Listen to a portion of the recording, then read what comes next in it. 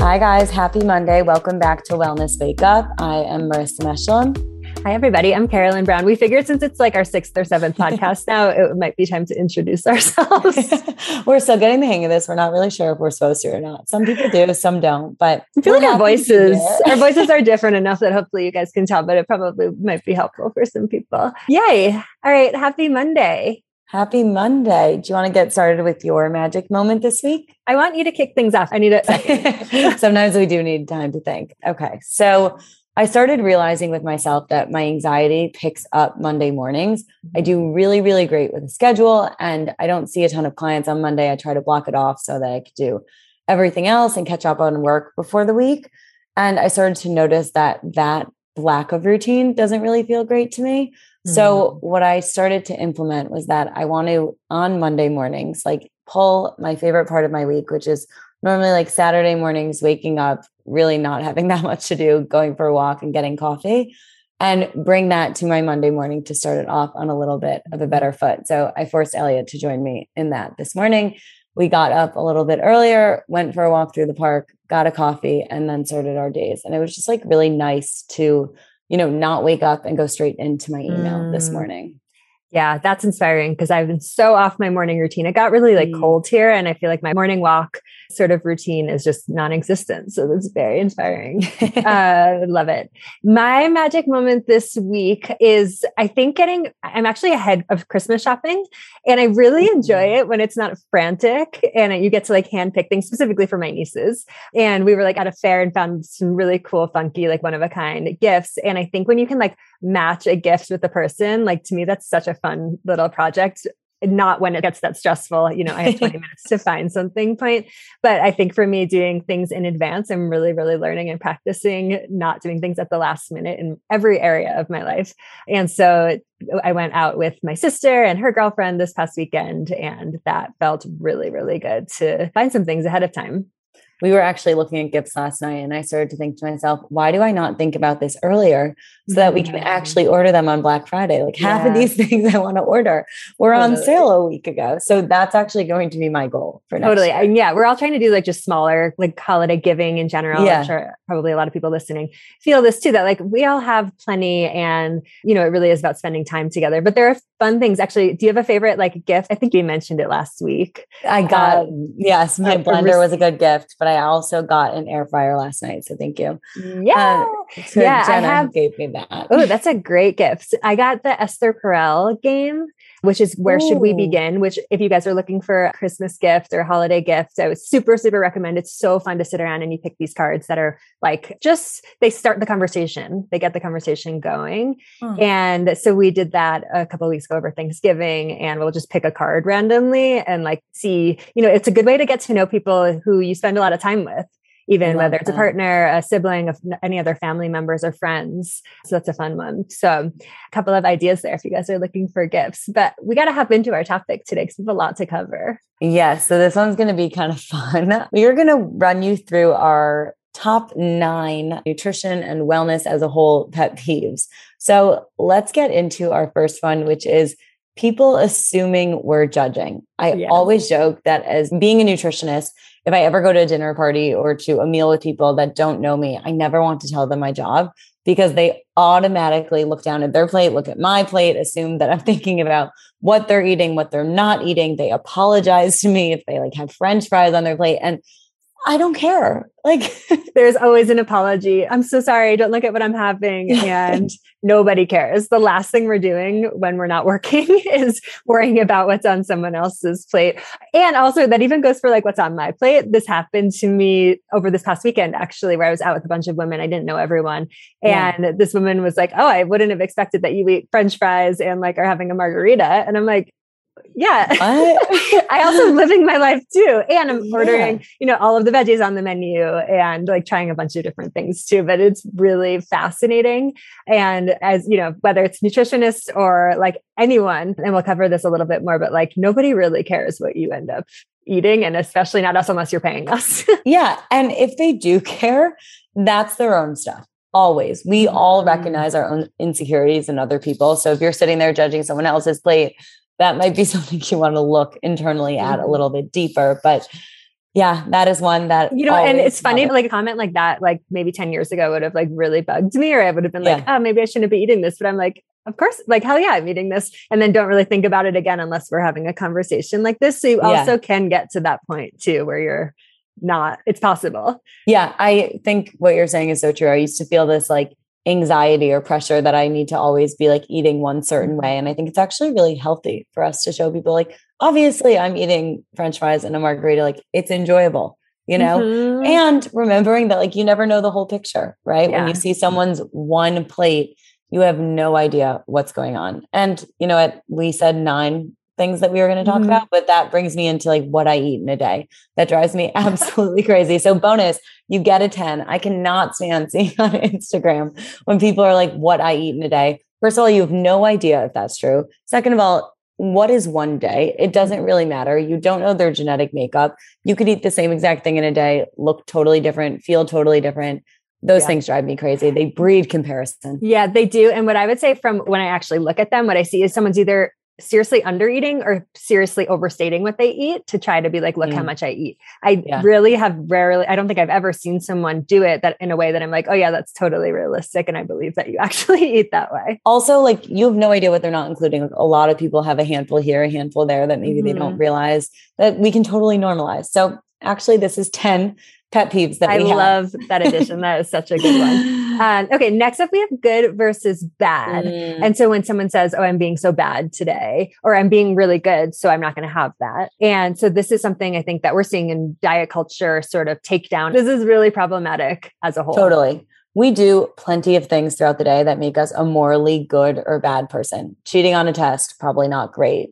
Cheating on a partner, also probably not great. Lying at work, not great. But eating a brownie, like what? Not at all.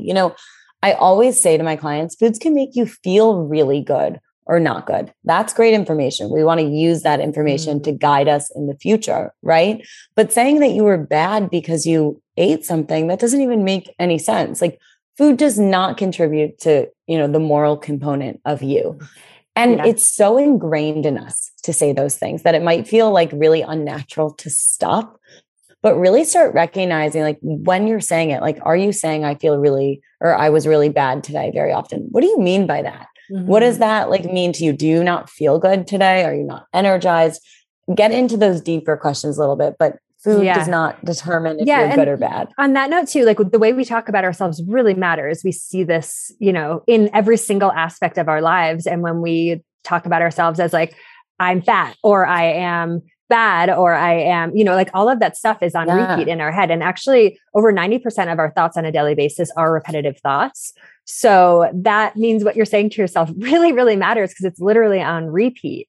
And so we know by stopping that at some point and giving yourself some new thoughts and new language in there, like Marissa was saying, is it about how you're feeling? Is it, I feel really low energy? I'm exhausted today. I in a bad mood, those sort of stuff, and getting to the why behind it is really, really helpful. And again, this might feel totally unnatural as you're getting started and just starting to be mindful of the words that we're using and how much they matter.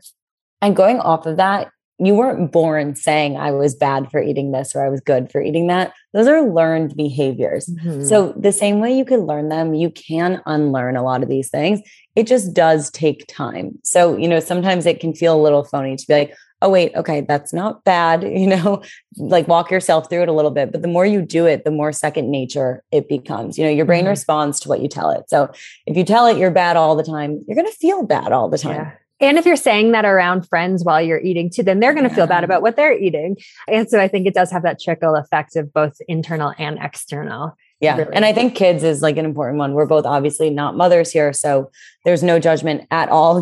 It's really, really hard to be a parent, I am sure, but really watching your language around your kids with that, so that you hopefully don't teach them the way so many of us were taught good versus bad with food. Definitely. Okay. Next up, we have our next pet peeve is fear of fat. And so if you guys have been listening to all of the episodes so far, you already know that fat is where it's at. And we are huge fans of like real whole foods, whole fat sources, whether it's avocado, olive oil, coconut, nuts, seeds, all of that good stuff. And if you're going for dairy, going whole fat too. Yeah, it's super, super important. Fear of fat is like very 90s, early 2000s, but still like exists in some pockets of diet culture today. I can think of friends that would be scared to get avocado with their sushi. And, that little bit of avocado is going to give you so many healthy nutrients. We have a ton of fat soluble vitamins, and it also is going to provide you with satisfaction. Fat keeps us full. We want our food to feel energizing and satisfying. And even when it comes to treats too, this is where I think of like someone having either a tiny scoop of real ice cream or having like the huge pink berry or any of those sort of places. Great like example. Monster with all of the toppings on it. And so it can really help us. It can help big time with like portion control too. And just having like an actual thing, being satisfied and moving on with your life instead of feeling like you need endless amounts of these treats every single night. Yeah. So we love fat. We want you to have it in your meals, in your snacks. Enjoy it. Do not be the person skipping on avocado in your sushi. The next two we have are kind of funny. Some like food marketing pet peeves we have. So the first one up that we cannot stand is when we see fish labeled as organic. So fish can't be labeled. Technically, they should not be labeled as organic. There's no such thing as organic fish. They might be being fed like grains that are organic, which is completely unnatural. So if that's the case, then you want to skipping that anyway. That's sort of farmed fish. Oftentimes farmed fish are not fed other fish, which is what they're supposed to be fed, which is why often they can be sort of like gray in color. And then they actually will put food dyes in it in order to make fish look more pink, especially if you're getting salmon specifically, I'm thinking of. So it's just like, a really big problem. And so you want to look for the term wild. So wild fish is like the optimal. And so if you go to, wherever, if any sort of fish monger or, the Whole Foods counter, you want to look for the term wild. And oftentimes, actually, since we're getting into fish, a couple of fish facts for you. Oftentimes frozen fish might be your best bet because oftentimes fish is frozen and then thawed at the fish counter. So you're probably better off getting it frozen and then bringing it home and thawing it yourself. It's going to be fresher that way. Yeah. And unless you're planning on eating it, if you're buying the fish and cooking it right away, I always say get the frozen stuff. And it's more affordable typically also. So yeah, totally. The next one is low calorie food. So I cannot stand when I go into the supermarket and I see something marketed as this is a low calorie food. Calories are a unit of energy. Why would we want our food to be low energy food? At the basis, food is fuel. We know it's so much more than that, but we do want our food to energize us. You're not eating lunch to, feel tired after. You're eating it so you can get on with the rest of your workday, right? So skipping that low calorie food. And we think of a few things specifically that come to mind with this. I think of those like Magic Pops. If you've ever seen them, I know the last time I saw them at Fairway, they had like, this is a low calorie food on the label. They're basically like puffed air that some girls use as sandwich bread. And you know what, if you enjoy the taste of it, I'm all for it, but I hope you're adding so many other calories to that with avocado or turkey or, whatever else you need on that meal, because who needs low calorie food? I don't want low energy. Yeah. I think of calories as like, calories are life force. They're like our vibrancy. And so I think when you can get in that headspace where you're, of course, we're not talking about having like 10,000 calories every single time you eat, they definitely can end up, there can be repercussions for like overdoing things. And also we do want to make sure that we're getting pure energy in every single time we eat. So we want to make sure those calories are full of really, really good stuff. Of course, we want to make sure they're, ideally coming from like real whole foods. The pet peeve of mine in this is Gigi's crackers. I just cannot, they're like cardboard to me. So again, if you like them and you actually genuinely like them, that's totally fine. But if you're using it as like, sandwich bread and it's like making you miserable, or you're just eating it to try to feel full, that's really problematic. I also think with all these things, like asking yourself, like, what is it replacing? Like, am I actually afraid of that? Because a lot of times these two examples were saying they're replacing like a bread or like another kind of cracker or something like that. And getting to the root cause of like, is there something wrong with bread as a whole? Can I choose a really nourishing bread? I know for myself, if I have a slice of whole wheat sourdough or Ezekiel, like a sprouted grain organic bread, I actually feel like really satisfied and energized. And that's a way better choice than something that doesn't really taste great. Yeah.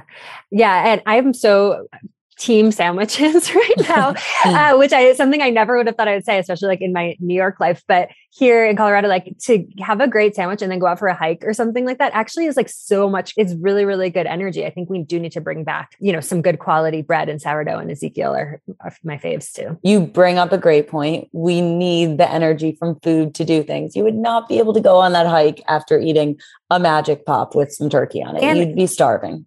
And for like focus too, for our brain power when we're at work, we need energy. Whether you're at school, you're at the office, or you're home with family, like actually having energy to do things is really, really important. And you're going to stop thinking about food all day long. If you're someone who like is obsessed with what they're going to eat at their next meal every single time, that to me, the number one thing is you're probably not eating enough at your meal. Yep. Couldn't have said it better myself. Okay. The next one, I am so guilty of being this person in my past life. And I want to apologize to anyone that ate a meal with me probably 12 years ago at this point. But being a modification freak at restaurants is such a pet peeve of mine these days. Yeah. And there's a time and place, and there's definitely major asterisks to this too. Like if you have a health condition, if you have a food intolerance, if there just are certain things you don't like, that's totally fine. The one that made us first think of this is blotting pizza. So I think we've talked about it on here before, but if you guys don't know already, my brother has an amazing pizza restaurant called Polly G's Slice Shop in Brooklyn. And so if you're local to that, definitely go check them out. But blotting pizza is like kind of rude if you're at a good place. And plus it's like kind of gross having all of those oily napkins all over, but some people might also think it's gross. Actually, Marissa, I know you come from a family. My mom blotted her pizza until it was dry. So I grew up thinking that was the thing to do. But yeah, I could see how that one is quite annoying. Other things I think about is like when people are in big group settings, you're ordering a ton of food. It's usually like really fun. And then you get to like one friend who's like, can I have no sauce on this? Absolutely no oil. Can you steam this? Can you take everything out of this and leave me with just lettuce? Like that's kind of a downer usually to the meal. There's totally a time and a place. If you're Yeah. I think on the flip side of this, I do use this sometimes as a challenge for clients. If there's someone who really doesn't feel comfortable in their friend group having a voice about what they want to order. So it's a challenge to go out to a restaurant and to say, hey, there's one client in particular who does not do okay with dairy, but she's always afraid to like ask for it. She doesn't want to be that girl. And like that girl has a whole connotation, but then not being that girl when you should be that girl also is really, really problematic, right? Like this person does not do well with dairy, but she's getting salads with cheese on it just because she doesn't want to be that annoying person. And I always think like, in that situation, like someone's been much more annoying than you at this restaurant. The waiter has dealt with someone who's asked for everything steamed and separated and like taken all the fun away. You can also always, like, if you're in that group setting, order a few things that you do want, be in charge of getting in charge of the order. I always say to clients, like, you do want to advocate for the things you want. I don't want you eating like chicken tenders and fries because someone else wanted it. I want you to choose that if that's what you want, right?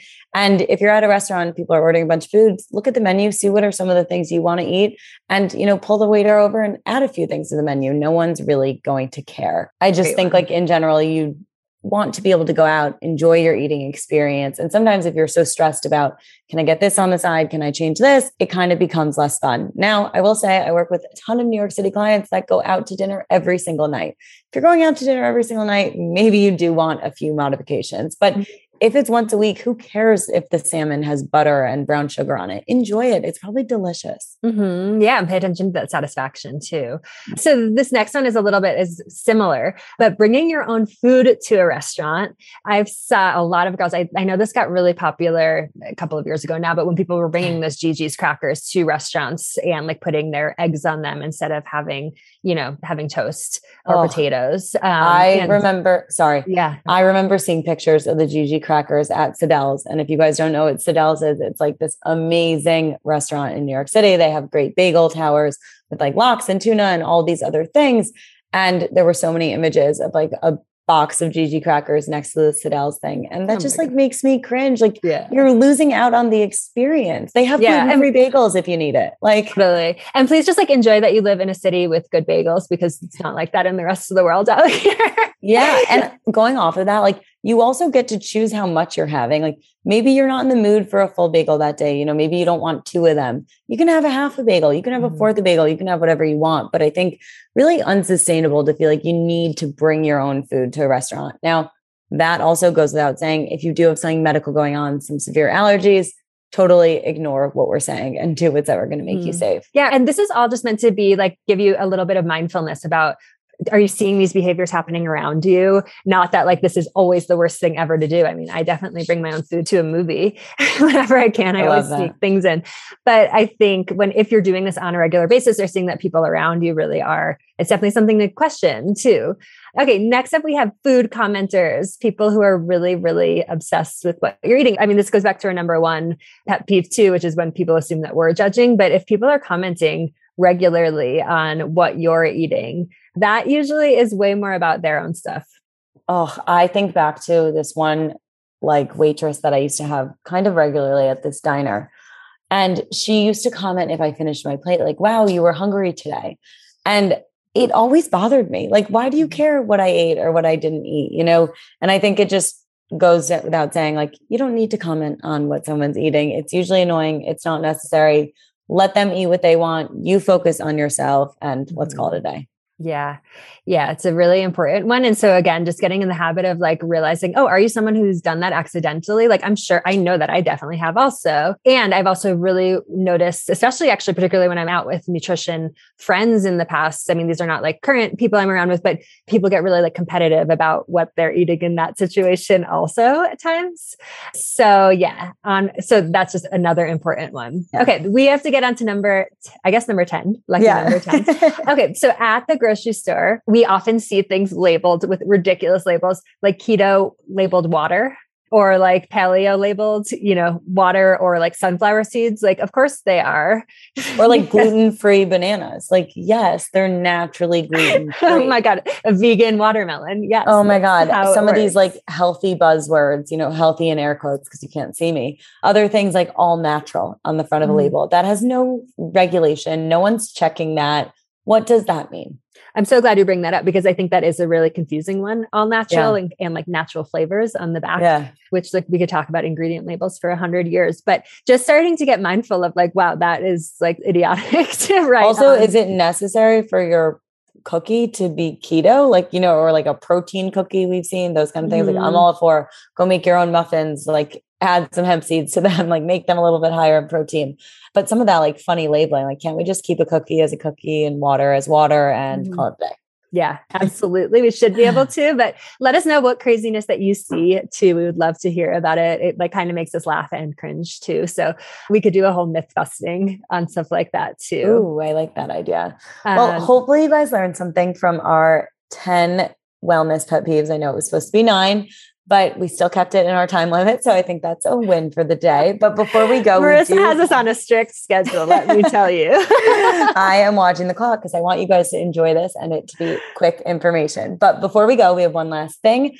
So what is our study we should know about this week? Carolyn, I know you found a cool one. Yeah, we have a really good study. There is a study, if you are someone who does drink and enjoy alcohol, there was a study that found that even just one episode of heavy drinking, so that it might look like 3 drinks, more drinks for you, but just one episode can damage the cells in your stomach, aka your gut lining. And that can increase what we call gut permeability. That means you can get things like leaky gut and serious inflammation.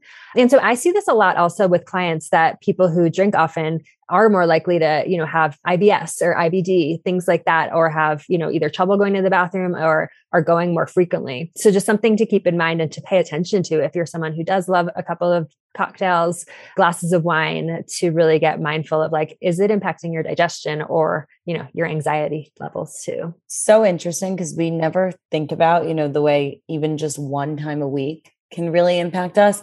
And we talk so much about how it's not just what you're doing once, it's, that consistency that really leads to health. But some of these things like alcohol can really impact us if we are having, even in, this is in a small quantity, but even if like, not that frequent, Yeah. Yeah. I think of it as like alcohol is a toxin, even if it's our society's favorite toxin. And we can sort of like joke about it. And like, I know Marissa and I both love having a glass of wine or a margarita, but just getting mindful of really how it's impacting your own body. And it might be doing things that you don't even realize. So definitely worth just some consideration around.